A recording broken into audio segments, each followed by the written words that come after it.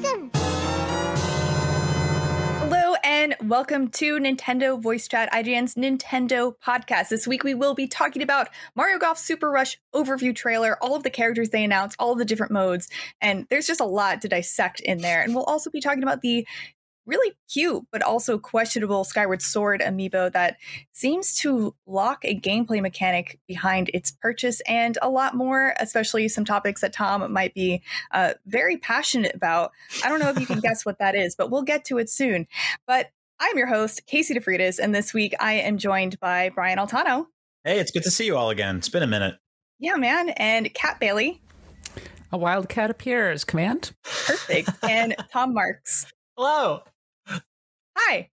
Welcome. Hi. I'm so glad you all could make it. Brian, I know it's been way too long. Kat, I know that you appeared while Seth was guest hosting a little while back, but I'm happy to have you back and to finally be on a podcast with you. Let's start it off with the Mario Golf Super Rush overview trailer. There is so much information and so much more information that came out even beyond this overview trailer, but it looks so much fun. These new additions look great. So just very quick overview. There's the basic multiplayer mode that we all expected and love with 4-player multiplayer local and online play. There's also Speed Golf, which I'll get into in a second. There's also Battle Golf, which is kind of like Speed Golf, but with some special rules. And then there's Golf Adventure, which is a golf RPG with your Mii that you can then get points to put into stats. It all looks great. It looks awesome.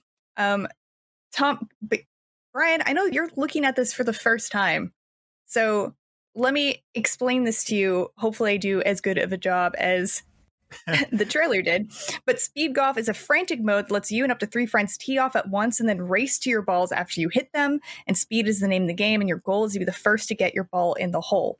So everyone goes at the same time. It is a frantic free-for-all where you're just trying to get your ball in the hole faster than anyone else. Now, what is golf? Can you go back a little bit? No, this I'm actually looking at this for the first time. When the trailer hit, I was a little preoccupied with some other stuff, but I'm looking at it now and I'm very into it. This game looks gorgeous. I noticed some stuff that people were kind of picking apart in the way the layout of the courses is. They're all sort of interconnected, which is really smart. It gave me sort of kind of like a Woohoo Island kind of vibe, where there's this natural kind of overview setting here that compartmentalizes all the courses within it, which is really cool. And I imagine that's also part of almost a necessity for Speed Golf too, right? Because since everyone is just going at the same time, potentially they could have you just do multiple holes in a row without stopping. We don't know if that's the case yet, but like that's I agree. I think it's a really cool world to build out. Action golf with Nintendo. I love it. Yeah. This game looks really cool. It looks really, really cool. I really like Bowser's Guy Fieri costume. A lot of the characters have really funny costumes, like Waluigi's pinstripe suit. Oh yeah, and I know, Mario fashion, totally. I like the addition of King Bob-omb, but also where the heck did Charge and Chuck come from? Why? I don't know whether I hate or entirely respect Nintendo for putting a football player in a golf game. It's trolling us. Just the audacity of it is amazing to me. And I saw it at first and I was like, that's a dumb character. And then I thought about it for a half second more and I was like, okay, this is kind of brilliant. He literally has to be an in joke. Yeah, he literally has to be an in joke, right? At Camelot, they're like, well, what about Charge and Chuck? Yeah, he literally has really a move where they never really explained why he was in Super Mario World to begin with, right? There's not. Right. He also throw baseballs in that game? Well, in this game, oh my gosh, he does. Yeah, he's just a sporto. Yeah. In this game, he has a move where he hits the ball up with his club, catches it, and throws it at the hole as his power shot. Got to be illegal. That's what I said. He's just a sports guy. Yeah, he's just into the general concept of sports. I'm going to be playing as Charge and Chuck because I am all in favor of Nintendo's deep cuts whenever they do these sports games. I'm always going to pick the most obscure character possible. I appreciate Wario is dressed like he's a corrupt dean in a 70s college movie. It's very weird. I don't know about his outfit. I'm into it though. Yeah. I also just wanted to quickly mention Battle Golf is like Speed Golf, but there are 9 holes on one single course and players are tasked with being the first to claim 3 holes. So it's just a complete golf free for all. First to get 3 holes wins. I wonder. That sounds like a lot of fun if it was even more than 4 players as well. I wonder if they would ever do that. More than 4. But I was also really intrigued by Golf Adventure. So it's not just like a golf tournament. It's you are in a town and you're being tasked to do different activities that have to do with golf. Like, oh, do you think you can get this ball into this big pot? Like just random stuff like that. So you're talking to Super Mario characters who are asking you to do things for them.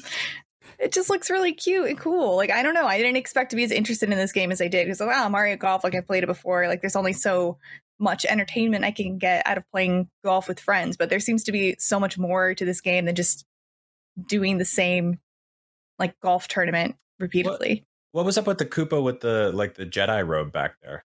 I have some questions. Seems like he has questions for you, too. This is always the question to me with Nintendo, with Mario sports games, is like how, for lack of a better term, like how ham are they going, right? Like they can either oftentimes be like play it safe and just sort of be fun but forgettable, or they can go all out. And this one feels like it's going all out and is doing a lot more than I would necessarily expect from it, which is exciting. Mm-hmm. Yeah, the last Mario sports game was a little bit underwhelming. I think that was Mario Tennis Aces. Yeah. It got a 75 on Metacritic. And I sort of felt like I'm hopeful that Mario Golf is going to be a bit better, not the least because Mario Golf is one of the most venerable Nintendo sports games out there. It goes all the way back to at least the Game Boy, possibly further. So, and it has kind of a rich history across the Nintendo 64 and whatnot. So I think that maybe out of all of the Mario sports games, Mario Golf might actually be the best one. So, and golf is a weirdly flexible game. There's a game for the Sega Genesis called, I think, Battle Golfer Yui, which is about you fighting anime supervillains through golf, which is great. So amazing. More of that, please. I mean, we also had, do you think this will be, it'll probably be totally different, but I'm just making the very base very base level comparison to Golf Story. Did you guys ever play Golf Story? Have you guys played Golf Story? I reviewed Golf Story. Does the RPG mode in this look at any way similar to that? Somewhat, but we'll have to see, right? Because the thing with Golf Story was that it was like a very linear story, right? That you then did like side quest stuff outside or around. So like we'll have to see how much this actually has like a story or is more like just walk around the town and do quest sort of things. And I can't tell entirely from this trailer yet. I also wanted to bring up that the Mii that you raise the stats with while you're playing in Golf RPG, you can bring that Mii over to all of the other types of games. You can allocate your points between power, stamina, speed, control, and spin to improve it however you want, and then take it to another place. And I wonder if there's going to be like some sort of like Mario Golf meta where there's one Mii to beat them all. Like if you want to win in Speed Mario and etc. Oh, I'm sure. Eventually. I want to have arguments over a Mario Golf meta. It's going to be great. I'm sure it'll be every bit as great as the Super Smash Brothers meta. Is there something wrong with me that my brain immediately goes like, this is going to be a meta for every single game that I look at? Other people meta do brain. That? It's okay. It's a video game thing. It's going to happen. It's fine. I think it's normal. It's fine. Also, we can just have fun with it. It's fine. You don't need a meta. Just play your favorite character, and that's all that matters. I just recently started doing that with Smash, where I'm not picking the best character every time. I'm just like, I'm just going to have fun and use a different character, and it's okay if I don't win every time. It's a revelation. You're not a Fox Final Destination player anymore?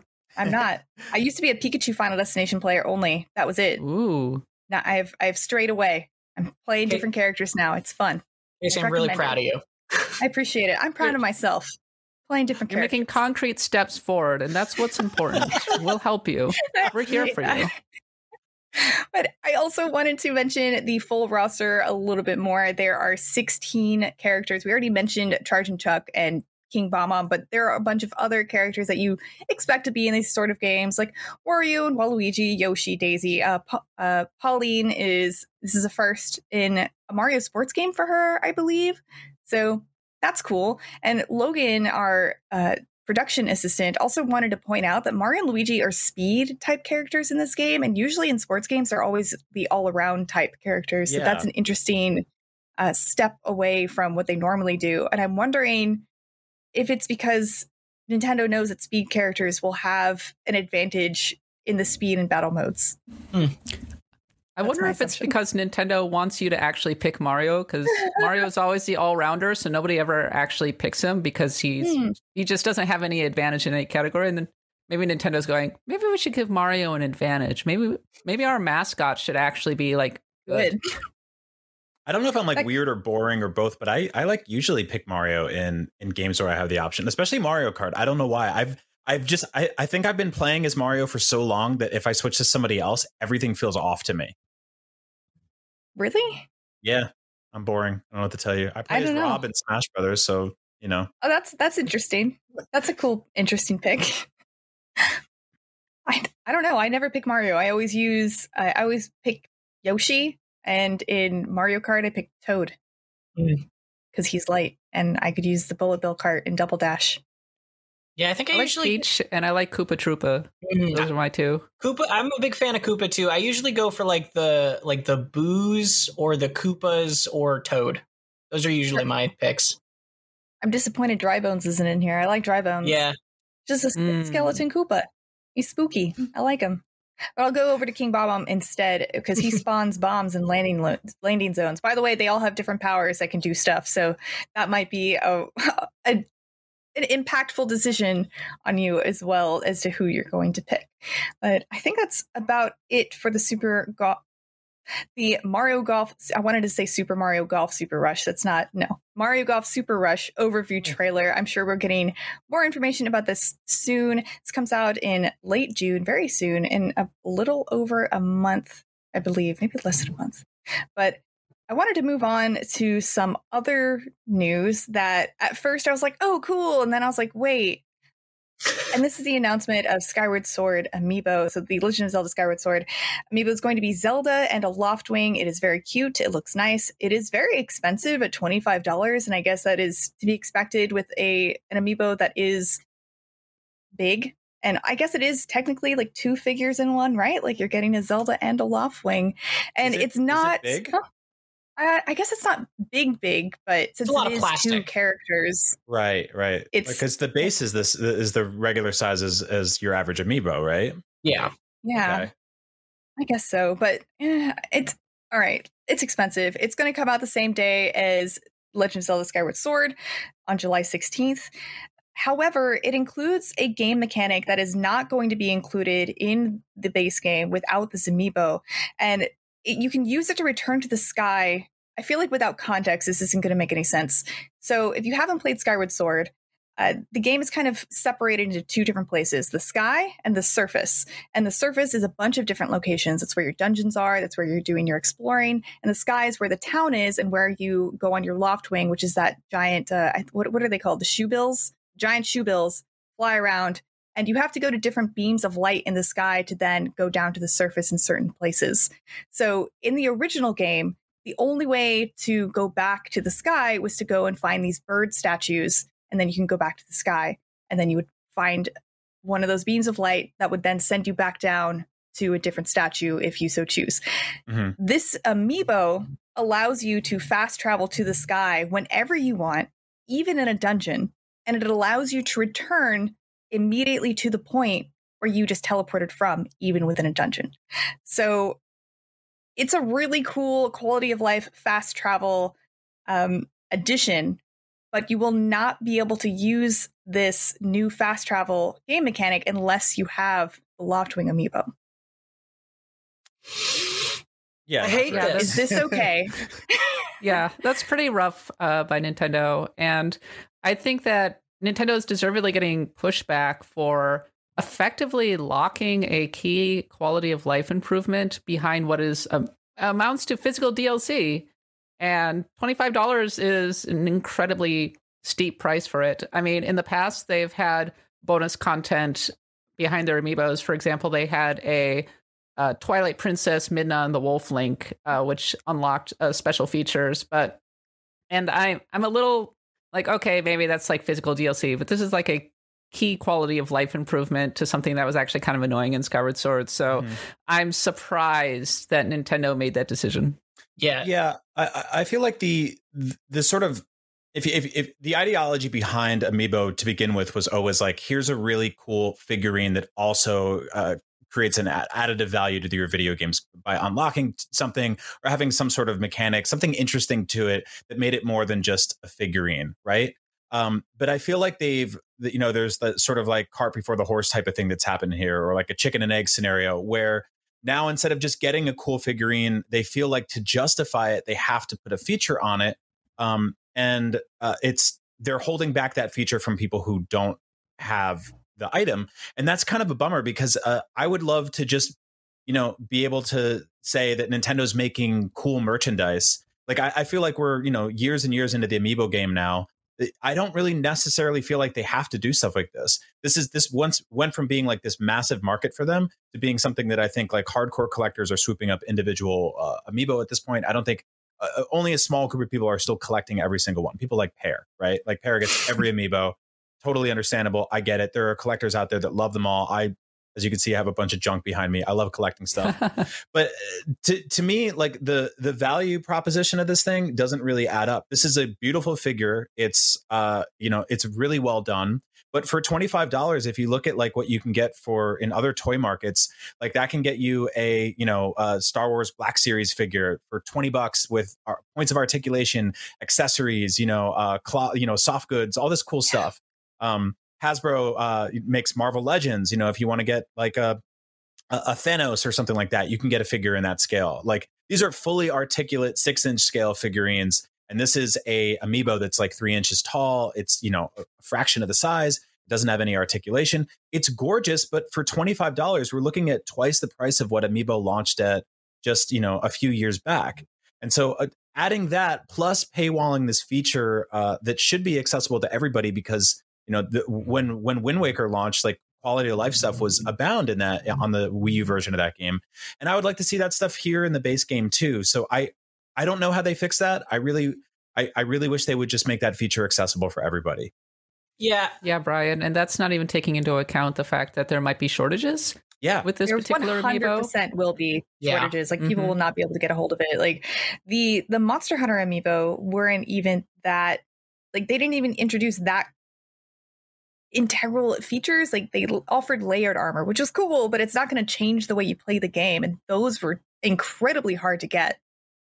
Yeah, I think there's a couple things that are important to point out, which is this isn't the first time, like Brian was saying, this isn't the first time Nintendo has sold DLC through Amiibo like this. It isn't the first time that, and also, like you said, this is a really pretty figure, right? Like all of these things can be true, and also this still be really, really frustrating because, like, I think what it comes down to is what Kat was saying also of like, it's different, and also what Casey just said, it's different than just like a cosmetic, where this is a complaint that people had with the game that this is a thing that it would be like if Wind Waker HD, if that faster sail was locked behind an Amiibo, right? Yes. Where you'd just be like, why? Like, actually, I think that this is worse than that if they had locked that sail behind an Amiibo, honestly, like in the terms of how good this quality of life feature is.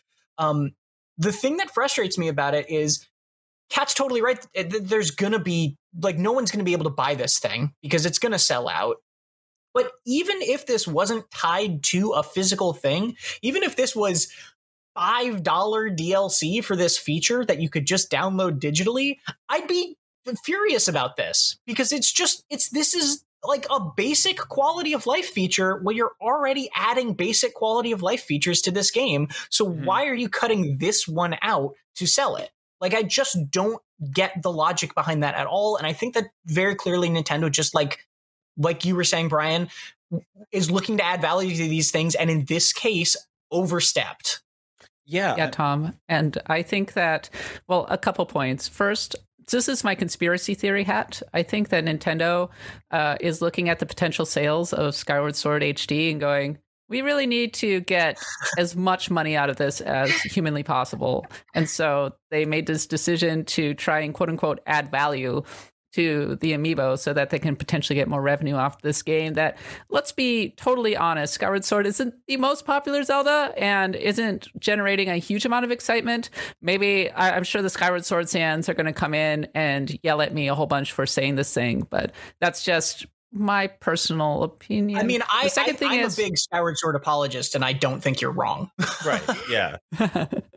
And the second thing is, we decided collectively a while ago that we can kind of deal with DLC and paywalled features if it's cosmetic, but when you start putting gameplay features behind a paywall, that becomes a big problem. And the connection that I would draw is actually to when EA was putting character progression behind loot boxes and that kind of thing.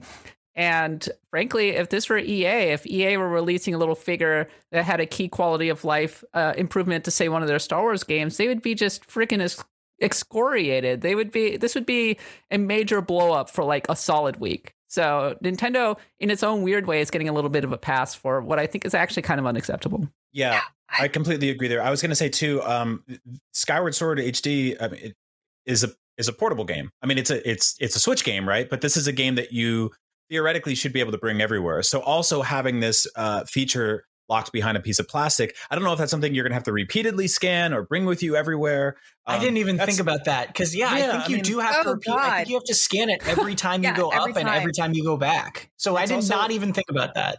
Yeah, and to me, it's like, it's also, if you think about, I brought up Wind Waker HD. When it came to Wii U, there was like a special collector's edition version of it where you could get like a Ganon figure. That wasn't an amiibo because amiibo wasn't really a thing back then, or at least I don't believe it was. And so they're capable of making just figures. They can just make a statue or a toy. And I wish they had done that here, because instead you have this thing that has to be amiibo, and so it has to have this functionality. It's also, you look at the value proposition of this. When this game originally launched, Skyward Sword launched bundled with a Wii Motion Plus controller and a soundtrack CD. And now there's a special edition controller sold separately. There's no soundtrack CD because nobody has CD players anymore. And there's an amiibo that you have to buy separately if you can even find it. And so like, I feel like, and keep in mind, the game is $60. And so not only did they, they've updated it a little bit. There's some new tweaks. There's some new control options. It has HD next to the name now, so I imagine it's going to look better. But it does seem like a lot of the physical goods that were packaged originally with this game are now stripped away and being kind of mined out for parts. And I'm not super crazy about that. Yeah, I mean, I'm sorry. I'm just looking at this now. That limited edition gold controller bundle for Skyward Sword was $70. Right. Which means you got a controller, a soundtrack CD, and the full game for $10 more than you're getting just the game right now. Yeah, Nintendo knows it can get away with it too, because it has a hyper engaged and ravenous fan base, and they're setting themselves up as kind of this premium hobbyist thing, which isn't actually a terrible move on that front. Like, I don't mind paying extra for Nintendo junk, honestly. Yeah, but I mean, I'm a Nintendo fan. I'm going to try to buy this amiibo, which is like the most frustrating part of this. It's a beautiful amiibo. It really is. The Link's Awakening amiibo is one of my favorite things they've ever done. That's one of my favorite games ever made. I could not. Casey, I helped you with the guide for that game. I literally don't remember what that amiibo does because I don't care. It's on my shelf, and it looks cute. Yeah. That's what it does. That's its job. Most amiibo, I don't really remember what they do. I mean, except that Twilight Princess Wolf amiibo, like that was a cool little feature, but it wasn't like game breaking or necessary. A lot of them are just like, even the Monster Hunter ones, like the layered armor or allowing you to get like free items every day. I think most amiibo, that's what they do. They get you like some free junk every day in game, which is nice, but not a huge bonus or anything. Like, they could have done so many other cool things with this amiibo that did not completely change the way you could play this game. Like, they could have made it like, scan this amiibo and it'll change the color of your giant shoebill, your Loftwing. It's like, I would have bought it just for that. It's like, I want different colored Loftwings. I will buy this for that. But and like, it's worth pointing out, and I'm not encouraging this, but there is an entire market of people who do make amiibo cards that have all the functionality of the figures, but cost pennies. So I'm just saying that's there. And are portable. That's how I got Fang in Animal Crossing. It was great. Yeah. necessary. The thing I keep coming back to, or like the comparison I keep coming back to in my head, is like Assassin's Creed got a lot of crap for selling like those progress boosts or whatever they were calling them in those games, and like I never really had a problem with those because it was just sort of like, it's a single player game. If you want to buy experience points or items, like, you know, that's your money. I'm not going to tell you how to spend your money, and you do what you want.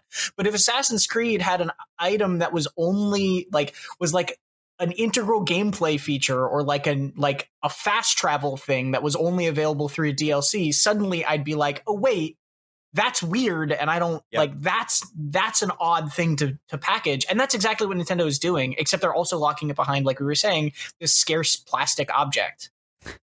Yeah, no, I think both of you nailed it. To break this down, if EA or Ubisoft did this, there would be hell to pay right now. Like, people would be screaming about it. But when the beloved, 200-year-old toy company does it, it's like, it's you guys are cute, great, love the bird. I want to send this back in time to 2007, 2006, when we were all complaining about $5 horse armor or Oblivion, and just be like, but look what happened. Yeah. Yeah, it has evolved into way, way worse than that. Jeez. Ugh. But we complained. We tried to make it stop. Yeah, they just kept going. I guess general consensus is that this is not okay, Nintendo. We're not happy with it, but also we know so many people are just going to buy it that there's no reason for them to change. Yeah. There's no reason for them to fix this. It's unfortunate. If it weren't so pretty, man, it is just such a pretty amiibo too. If it weren't so pretty, it wouldn't be so painful.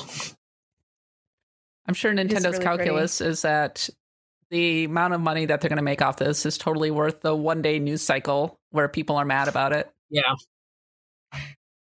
Yeah, probably. I mean, unless, I don't know, like, what if when people re-review this and they don't have this quality of life feature, they're going to think about, like, if only I had the fast travel built into the game, I would have scored this game so much more because it would have been so much better. But now they don't have that. Well, Skyward Sword has its own issues, specifically when it comes to pacing, so I don't know if that's going to fix that. Yeah, I know, it won't. I was just being cheeky. It's fine. I don't know. Maybe some people really hated it. I know, like, the original system made it especially annoying if you're trying to 100% the game and had to, like, backtrack to places. There's kind of a lot of backtracking in Skyward Sword already. So, yeah. Anyway, yeah. Yeah, no, I was interested in giving this game another chance because I, like many of you, when it came out, I liked it, but I didn't like it. It was definitely not my favorite 3D Zelda. But this is like stuff like this is not. It's not helping. Like I'm hoping there's like we don't really know how many sort of quality of life features are happening behind the scenes this time around. But I hope this isn't the only big one, and it's stuck to a bird. Yeah, I guess we'll find out. General consensus, the Skyward Sword amiibo locking a fast travel quality of life game mechanic behind it is not okay by us. Don't know how you can fix it. Please fix it. I know complaining without offering solutions is not in good taste, but we don't work there, so that's not our problem to figure out a solution. Please find one. The solution is everyone gets fast travel. There, done. There we go. You get fast travel, and you get fast travel. Thank you, Nintendo, in advance for this solution that we have just suggested to you. But there is more news besides the Zelda amiibo we just talked about and the Mario Golf Super Rush trailer. And this, I assume, Tom might be a little bit sad about. The headline is, don't expect Hollow Knight Silksong at E3.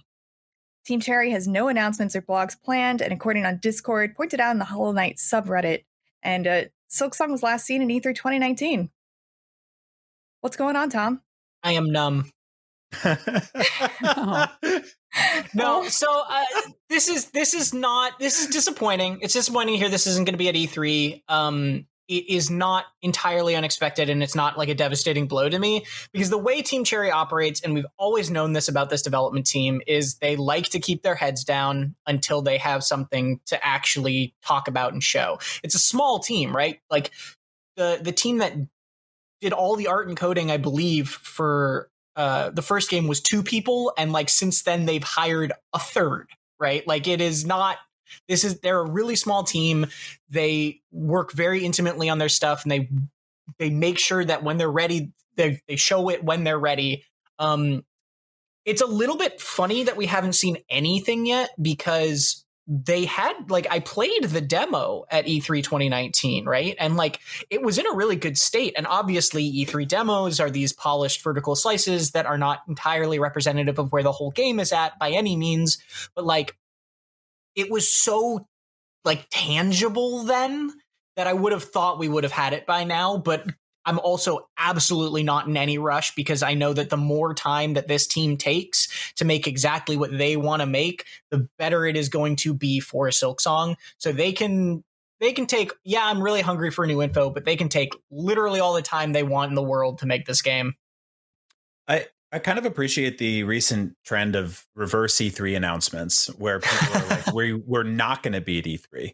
Like, it feels like something Nintendo did a couple years ago too, where they were just like, this won't be there, this won't be there, this won't be there. And you're like, okay, well I can kind of level my expectations a little bit now. I appreciate that. Yeah. It's, and to be fair too, like to their credit, they have been doing teases and things, little in community engagement stuff with their Discord and their Reddit. So it's not like they've like completely fallen off the map, right? Like, I'm not at all worried that this game is like in development hell or anything. I think they're just taking their time. Yeah. And as usual, the pandemic messes with everything. I don't know what their work from home status is and everything, but everybody is being delayed right now. So I'm not surprised that Hollow Knight is taking more time. And frankly, they could put out a reveal, like a trailer, like a week before it comes out, and everybody would be super hyped and be ready to go. So they don't necessarily have to show anything before they're ready. Mm-hmm. I think those are very level-headed, well-thought-out responses, and I think that's all we can say about it. That said, watching this trailer again is like physically causing me pain, because I'm like, it's so pretty, I want to play it now. It's gorgeous. My God, the animation on some of the larger enemies. I'm just like, okay, I'm ready to go. Let's play some more Hollow Knight. Yeah, I mean, I'm in the middle of replaying Hollow Knight for the fourth, fifth, I don't know, time right now, and like, it is really incredible to look at the visual changes that they've made in this game. It, like, compared to that side by side, is like, they've really done an amazing thing to kind of add richness, add depth, add color in places that the original didn't quite have. Yeah, the original was very blue, and this one seems to have many more colors, and I actually kind of appreciate that. Even down to Hornet, she's named Hornet, right? Yeah. With the with a little bit of red as opposed to black, I think that helps a lot. Yeah, it looks beautiful. It looks great. And I am so excited for both of you. Tom, I was going to recommend that you start replaying it just to, like, get used to it again before to hold you over, but you're already doing it. So, oh yeah. Way ahead. I don't know what else I would have expected. So yeah, that's slightly disappointing, but like they said, we'll see Hollow Knight Silksong when Team Cherry is ready, and then it'll be beautiful and wonderful and fantastic regardless. But available not right now, but soon. These games are going to come out on May 26th. There are new Nintendo Switch Online games have been announced, and with this collection will surge the number of games over 100. Man, that was a weird way to say that. There will be more than 100 classic games available through the Nintendo Switch Online subscription, which is a lot. And the games coming on May 26th include a bunch of Super Nintendo games, including Super Baseball Simulator 1.0 or 1000. One of those. Caveman Ninja, which is also known as Joe and Mac, Magical Drop 2, Spanky's Quest, and on the NES, we have Ninja Jajamaru-kun. And Kat, I know that you are specifically excited about a few of these games.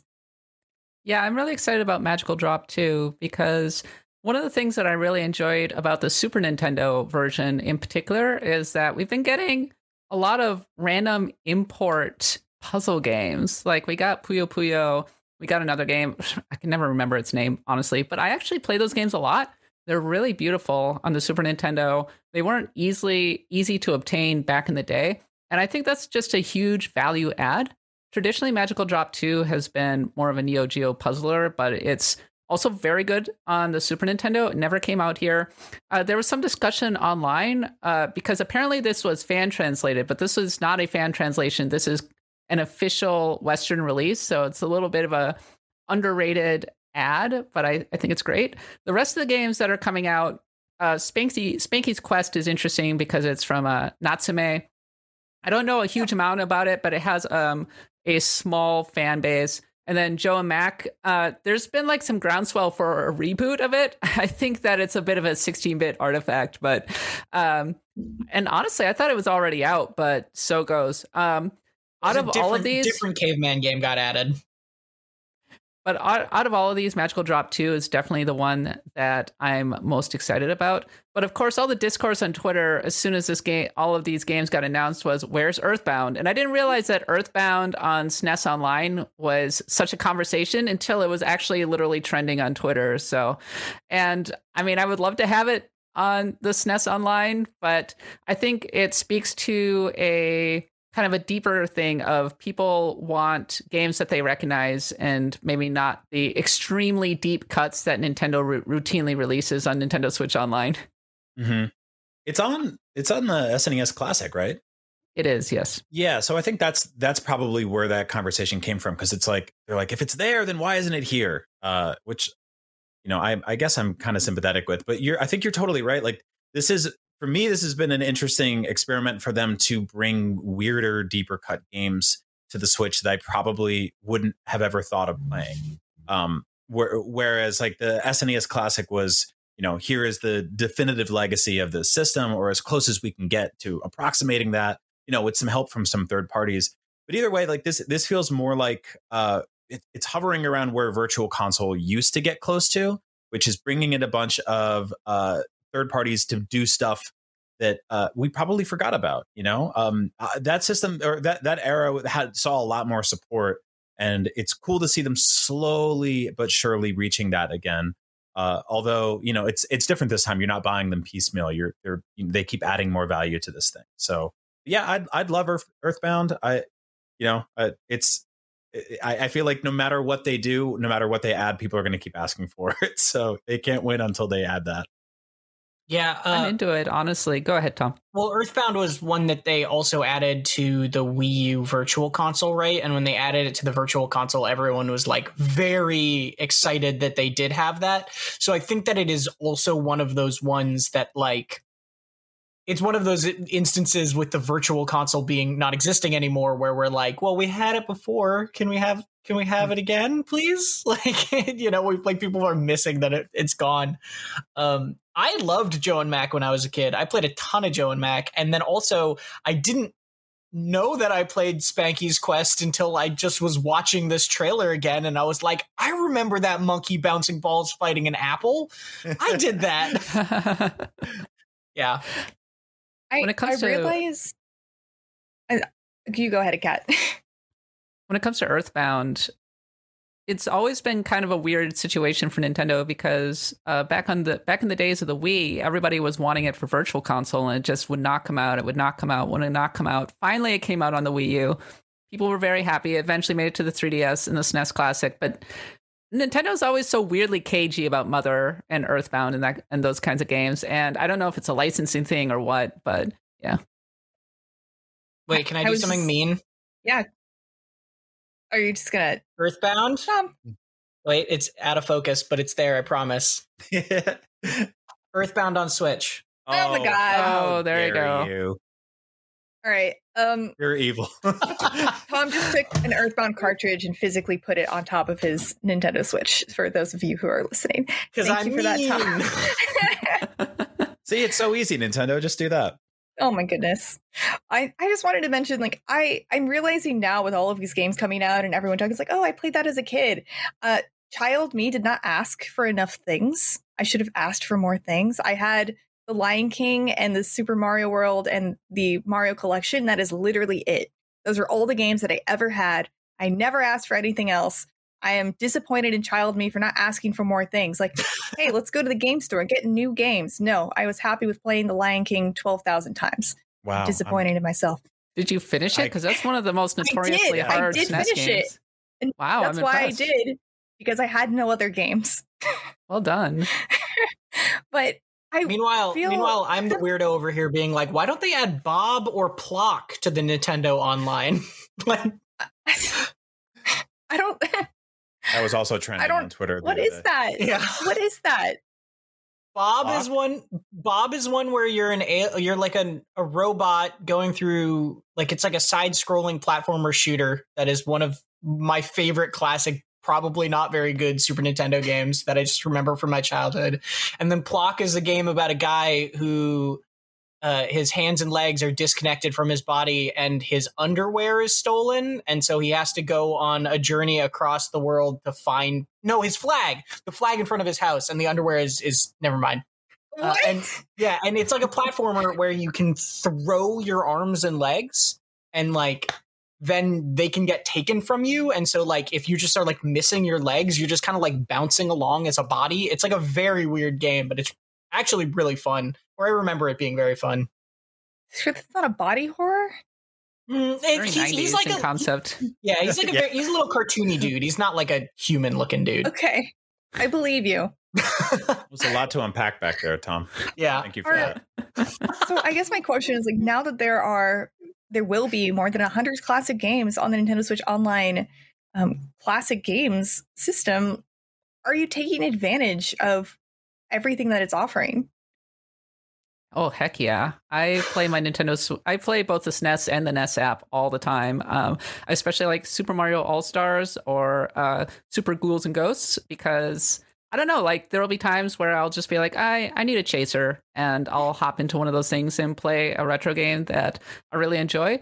Unfortunately, I'm like one of the 2 people I know who actually do play those apps on a super regular basis. This is strictly secondhand, but my understanding is that not a lot of people actually play games on those, which is really disappointing because it makes me worry at times that Nintendo will just get bored and give up. But what we're seeing, I think the fact that we see so many deep cuts and there's not a huge amount of effort to put the really big games out there, like I'm sure a lot of people would be really thrilled to have, for example, Square Enix RPGs available through SNES Classic Online. But Nintendo is probably going, well, it's just not worth the expenditure of effort to get these games on here because nobody is playing these. We'll just cater to the crazy hobbyists like Kat, who wants to play Magical Drop 2. I wonder if it has to do with the way they are sort of, compartmentalized within the app. Like I feel like on the Virtual Console, you would look at a big logo on the homepage of your Wii or your Wii U or your 3DS, and you would go, hey, Super Mario World or Super Ghouls and Ghosts, one of my favorite like old school games of all time. I'm going to play that. Whereas you see the Super Nintendo controllers and you're like, well, there's like, 70 games in there. You open it up and it's like, these huge tiles, they're all like in different shapes. And you're like, there's new ones. Where do I start? Like, I don't know how to solve for that. I like outside of folders or something, but you don't actually, it would be weird to put these games in folders because they're all contained within one app. I feel like a lot of games that have sort of like a collection aspect to them suffer from the same issue. Now, I was going to mention a very similar thing, Brian. I desperately want to be able to customize my home screen for my Switch because I'm one of those people, if I don't see it, I kind of forget that it exists. Yeah. And that's the case with like everything. Like literally everything. Like if I put a pair of pants like somewhere that I just don't look at all the time, I'm going to forget that I own that pair of pants and I will buy another one down the line that's almost exactly the same. Like I need to be able to see things to remember that they are there, and that is the same thing for games, unless it's something that's always on the top of my mind. And there's not a whole lot of space for things always on the top of my mind. So I need that. It's like why you have your canned goods are at the back of your pantry. There's like weird stuff at the back of your fridge. And like when you go to make lunch today, you're not going to be like, let's check what's at the very back of my fridge or like, the bottom drawer of the freezer. Like I feel like a lot of Switch games go there because, by nature of whatever you're playing is fresh and new. The squares push the old squares down until they're off the front page, and then they're dead forever. I just don't remember them. I just don't. And it's weird because the demos that you download will push those off as well, and the demos will take up a square, and that. I don't know. I think if I was able to customize my screen and then have those two, the NES and the SNES apps always in the forefront, I would check them way more often than I do now, because right now I have to go and like look for them. And I don't know, I guess I'm really lazy and I don't want to look for them in that huge list I have going on in my games. But I'd love if at the very least you could keep them as like the little circles on the bottom and get rid of, I think there's like an online button there or like a news button. Like, I don't need those things necessarily. I personally would rather customize that and pop in NES and SNES logos down there and be like, oh, and they blink when there's new games. There. That would be perfect. We're solving everything today. Yeah, that is the perfect solution. That is what I want. I would use those apps way more often if I had a visual reminder every time I turned on my Switch, like, hey, use this thing.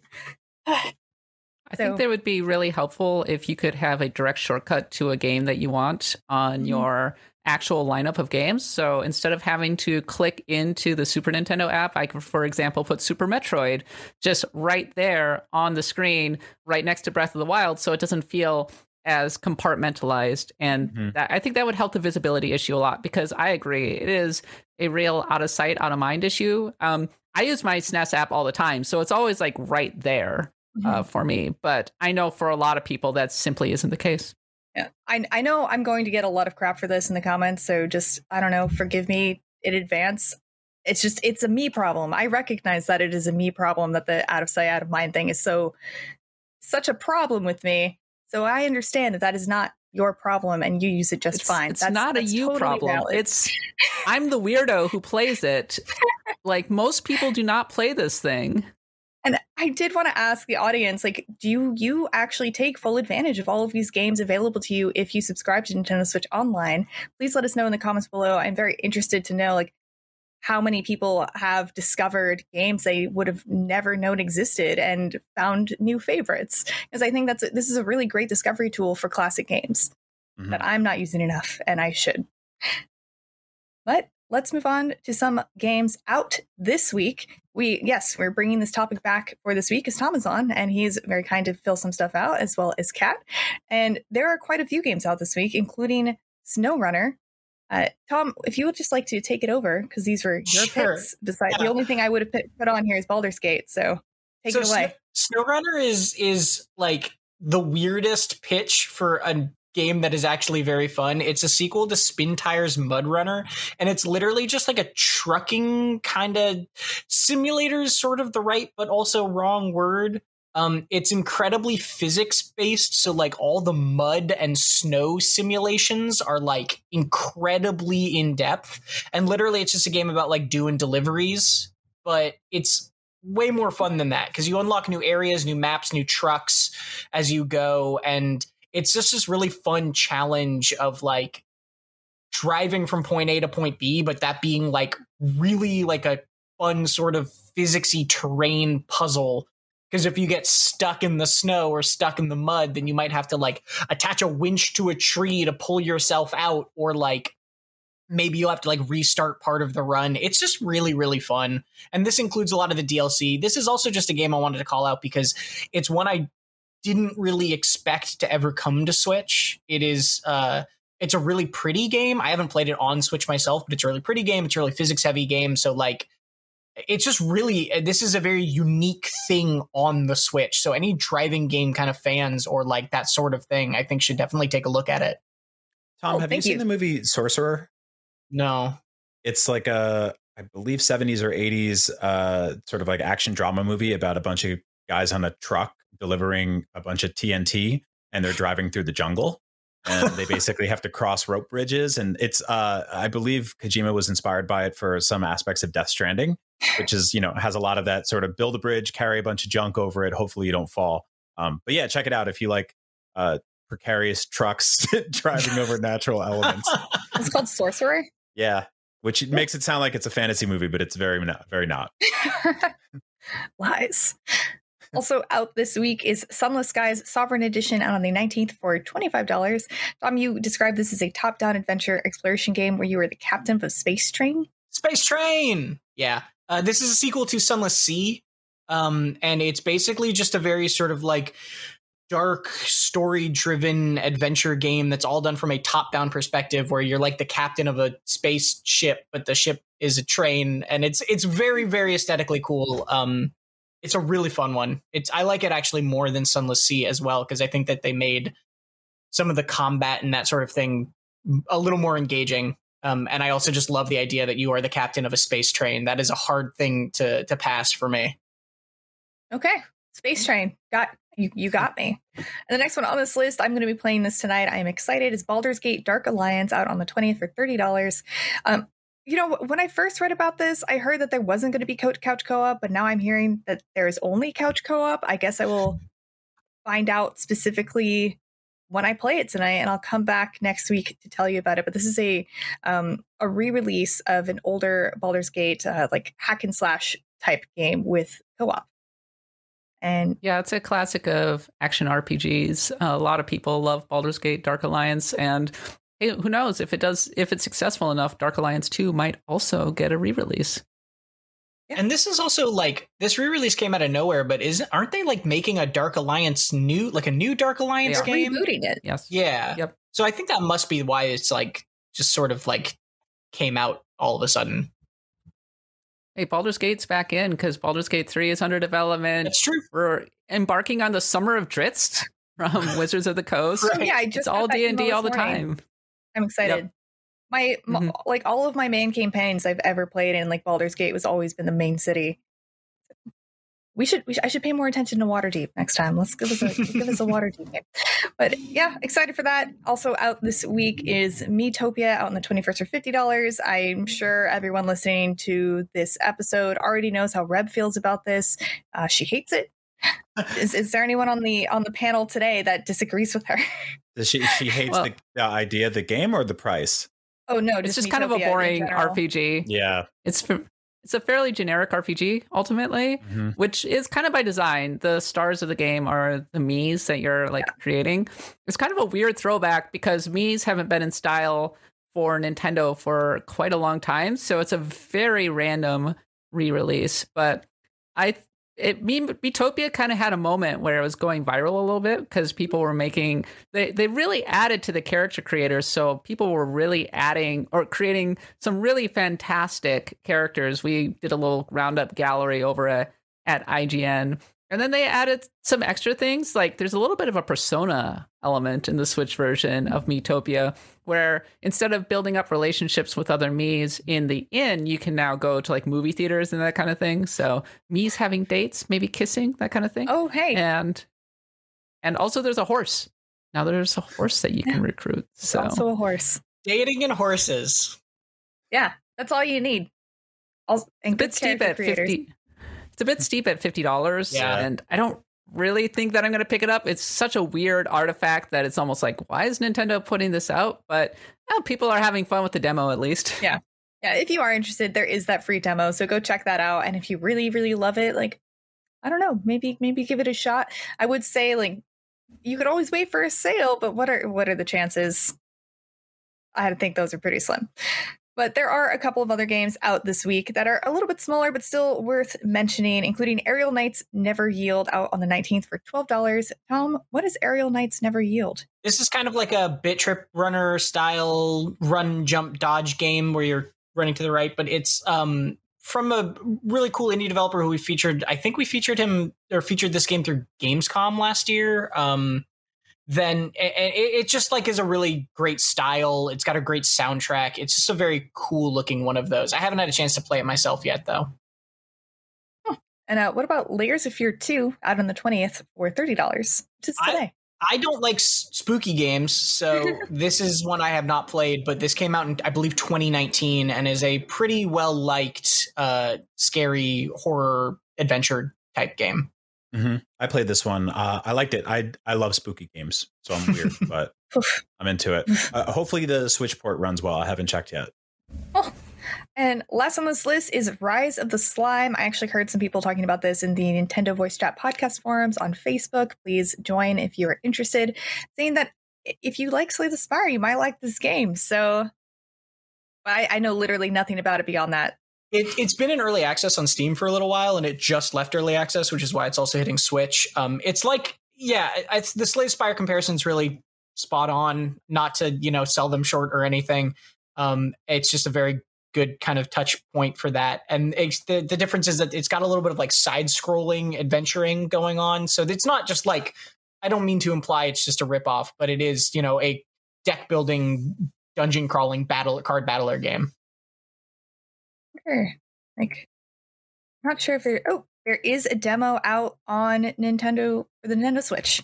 So go in and check that out for sure. And those are all the games we thought were worth mentioning that are out this week. Those games were SnowRunner, Sunless Skies, Sovereign Edition, Baldur's Gate Dark Alliance, Miitopia, Aerial Knights Never Yield, Layers of Fear 2, and Rise of the Slime. But now let's move on to games that we have already been playing. Kat, let's start with you. Well, I've been playing Famicom Detective Club. I just started it up last night. And ultimately, it's a fairly simple visual novel that harkens back to the days of the NES. So here are the things that I find really interesting about it. First of all, I love the animation. It is just gorgeous. It has a lot of character to it. I love how firmly set it is in Japan. And when I compare it to other visual novels, it just really leaps out. And just having the characters doing things and seeing the like nicely kind of lush watercolor animations in the background, it's really great. And I just want to just kind of settle in and play this wonderful little visual novel. And it's a throwback to the days of the NES in the sense that I remember reading import columns on like Nintendo Power, and they would often highlight games like Famicom Detective Club because the idea of having a visual novel on the NES was a really foreign concept to a lot of Americans. So I'm really happy that we've finally gotten to the point where games like Famicom Detective Club can be remade and come out here in the US. And beyond that, I'm still playing Monster Hunter Rise. I am playing Monster Hunter Rise forever, but I finally just got to high rank 7. So it won't be long before I am starting to get to the end game, which is great because in about a week, I think they're going to formally reveal all of the end game for Monster Hunter Rise, and we can really start digging into that next rank. I'm desperate to get to Master Rank, for heaven's sake. Cool. And Brian, what are you playing? I'm playing a game on Switch called, this sounds like a joke, this is a real title, Turnip Boy Commits Tax Evasion. Yeah. Oh, how is it? I've been looking at it forever. I just beat that over the weekend, actually. Yeah. Isn't it adorable? It is sort of like a bite-sized sort of a little hack and slashy, but kind of more Zelda-like. It's got some sort of environmental puzzles. You go around this bizarre town and just kind of talk to weird strangers. Most of them are variations of different talking vegetables. You get obtuse weapons and do weird quests and fight bosses like pigs and stuff like that. It's really, really cute. I don't really know what to make of it. I don't know how this game came together. It has one of the most sort of bizarre titles I've ever like. It's almost like they specifically were like, how do we make this title confusing? But yeah, it is about a turnip that commits tax fraud and has to, basically bring a town together, solve a bunch of mysteries and do puzzles, and I think continue to commit tax evasion as he goes on. So yeah, this is a fun little game. You can probably finish it in a few hours. If you're looking for sort of like something to kind of scratch that 2D top-down Zelda itch, this will do it for you. The pixel art's fun. I'm not crazy about the music, and I feel like really? I'm not really. Some of it's really good. Some of it's like very lo-fi hip hop, but some of it's a little bizarre for me. But yeah, all in all, like this is a very like awesome little surprise. I was not expecting to like this game so much. So check it out. Yeah, I can agree. I talked about it a little bit last week, but I really enjoyed it, and I finished it. I actually went back and finished it. Usually a lot of times when I play a game just to check it out and see how it is, I don't finish games, but I went back and finished it all on my own time. Just like I had free time. I'm like, you know what? I'm going to finish Turnip Boy. And I did. And the second to last boss was actually really hard, but I did it. And yeah, I don't know. It was good. I recommend it. It was very funny. I laughed out loud many, many times. Mm-hmm. Ryan, have you been playing anything else? No, just Resident Evil 8 for like the third or fourth time. I really like that. Cool. Love the werewolves and everything. Good time. Go play it if you have the option to do that.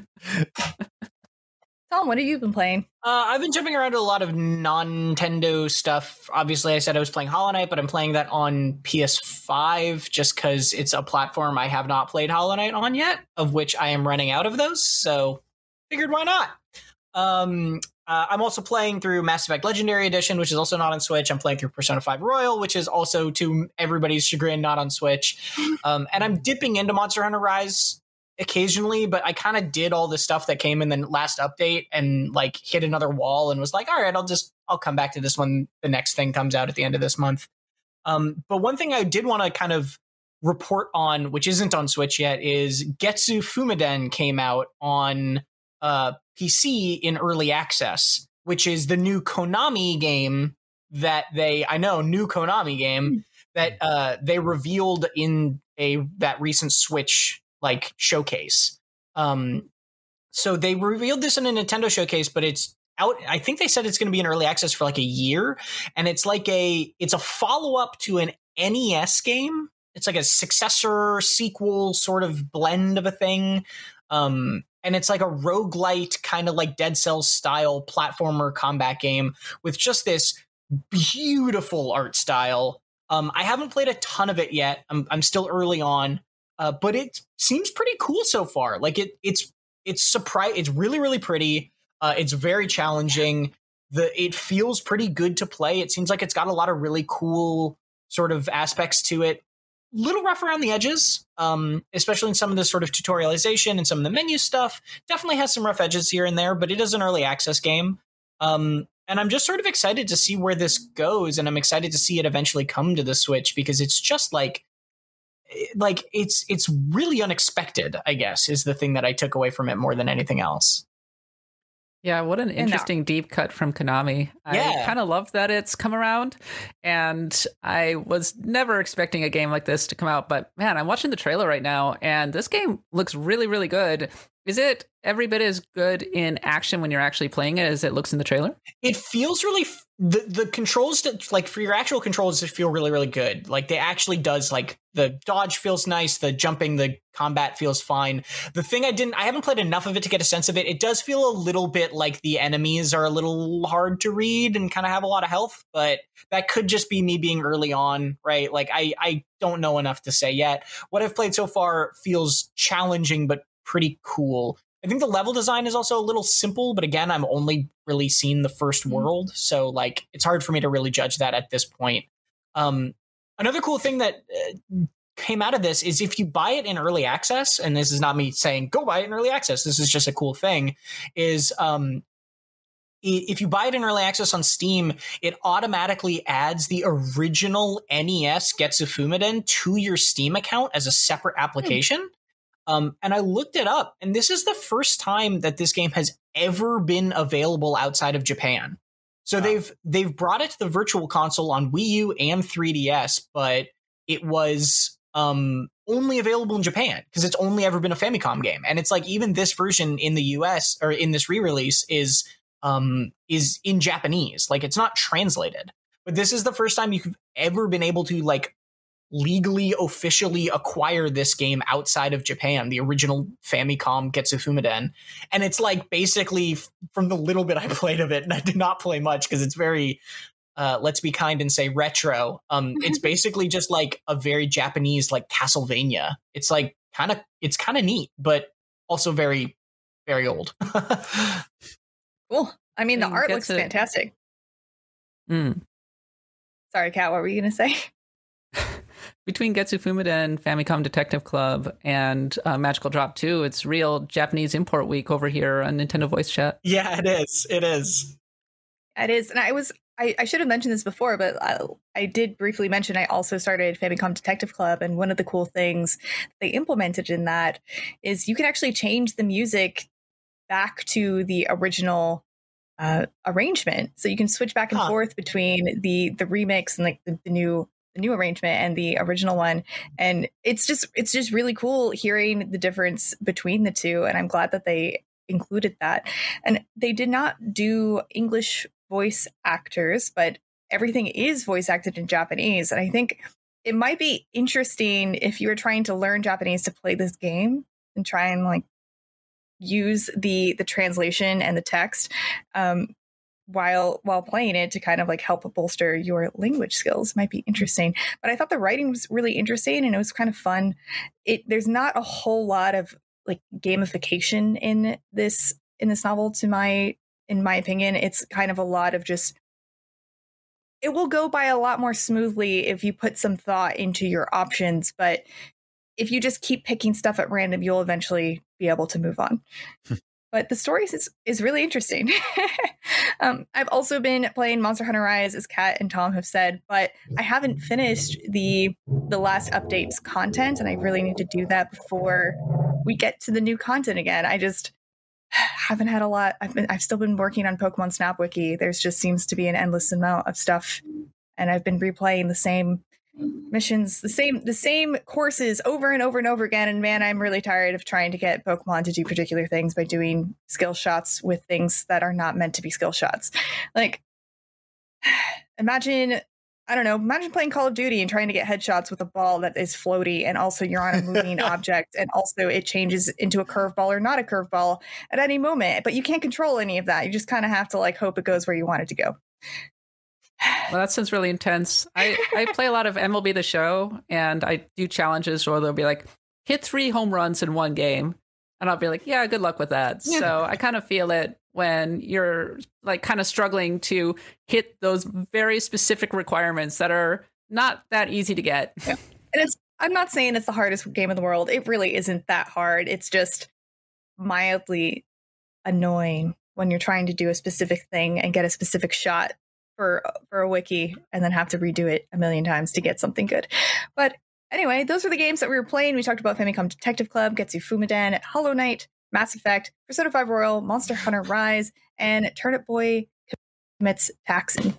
A really good array of games here. But let's move on to another game for Nintendo Voice Chat called Question Block, where we answer your questions, you being the audience back at home right now. You can always write to us at nvc@ign.com or answer our question block post on the Nintendo Voice Chat podcast forums on Facebook. This first question comes from Guillermo Wagner, and they ask, what is your favorite old/abandoned Nintendo hardware feature, and what game used it best? And they offer some different varieties like Street Pass or Game Boy Advance, GameCube Link, the Super Game Boy frames, etc. What is everyone's favorite old and abandoned Nintendo feature? I really miss the Miiverse on the Wii U. It was a very cool little social platform. People would draw wonderful little pictures used on the message boards and everything. And it was just an opportunity for Nintendo fans to express their creativity. And it kind of bums me out that Nintendo Switch, as much as I love that console, I really love my Switch, it doesn't have the same social features as the Wii U. So that is maybe one way in which I think the Wii U has bettered the Switch a little bit. And in my heart, I would love to be able to see goofy art on the Miiverse community chat again. I really liked pretty much all of the bells and whistles that the Super Game Boy brought to the table. It was a really interesting way to play Game Boy games in your obviously, but one of the cool things about it was you could customize the color scheme that you wanted for them, but you could also customize the border and frame around the games themselves. And some games even had, custom color palettes. They had custom frames like, Donkey Kong 94, just one of my favorite games of all time. And, they've ported Game Boy games to platforms over the last few years. Most recently, the 3DS was the last time that game had a pretty significant Game Boy library, and I bought most of them. And there was really no way to go in and customize the colors. There were different button presses, I believe, that you could do at boot up that would allow you slightly different color schemes, but they were all kind of preset.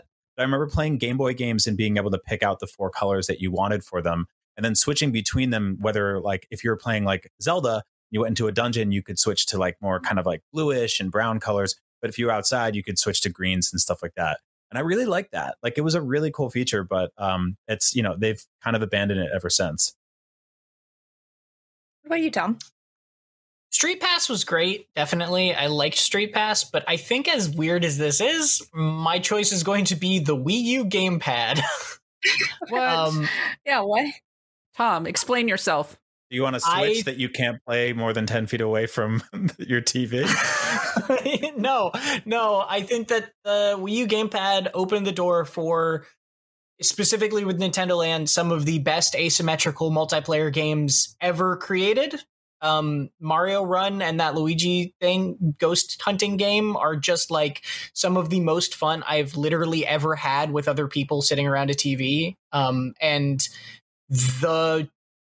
I'm sad that console didn't get more of a chance, because I think it was the only gaming system that could, and the Switch could do this with connecting and multiple Switches, but the only kind of single gaming system that could allow experiences like that in a local setting where information was hidden from one player and not the others, and or hidden from some players and not one.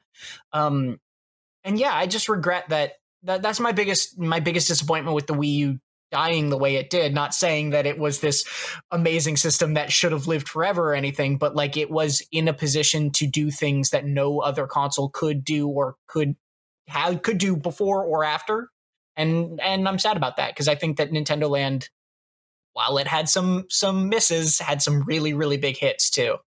I totally agree with you, and you're giving me so much nostalgia for Animal Crossing Sweet Days, which my friends and I called Puke and Run, because you were always puking up the little fruits. Yeah, what a wonderful game. And to piggyback on that a little bit, I really miss the second screen on the Nintendo DS for kind of similar reasons that you were talking about. It's not the asymmetrical play so much as we're just losing gameplay opportunities. One of my favorite games on the Nintendo DS and 3DS is Etrian Odyssey. And one of the big questions that people are constantly asking is, when are we going to be able to get Etrian Odyssey on the Nintendo Switch? Well, that's really hard because we don't have a second screen. So as much as I love the Switch, we're kind of losing those opportunities, I think. Mm-hmm. You know, I think some of this, not for every game, but some of this could be solved by kind of making you use another Switch to play. I know that sounds terrible, but I think that's a better solution than not having the option at all.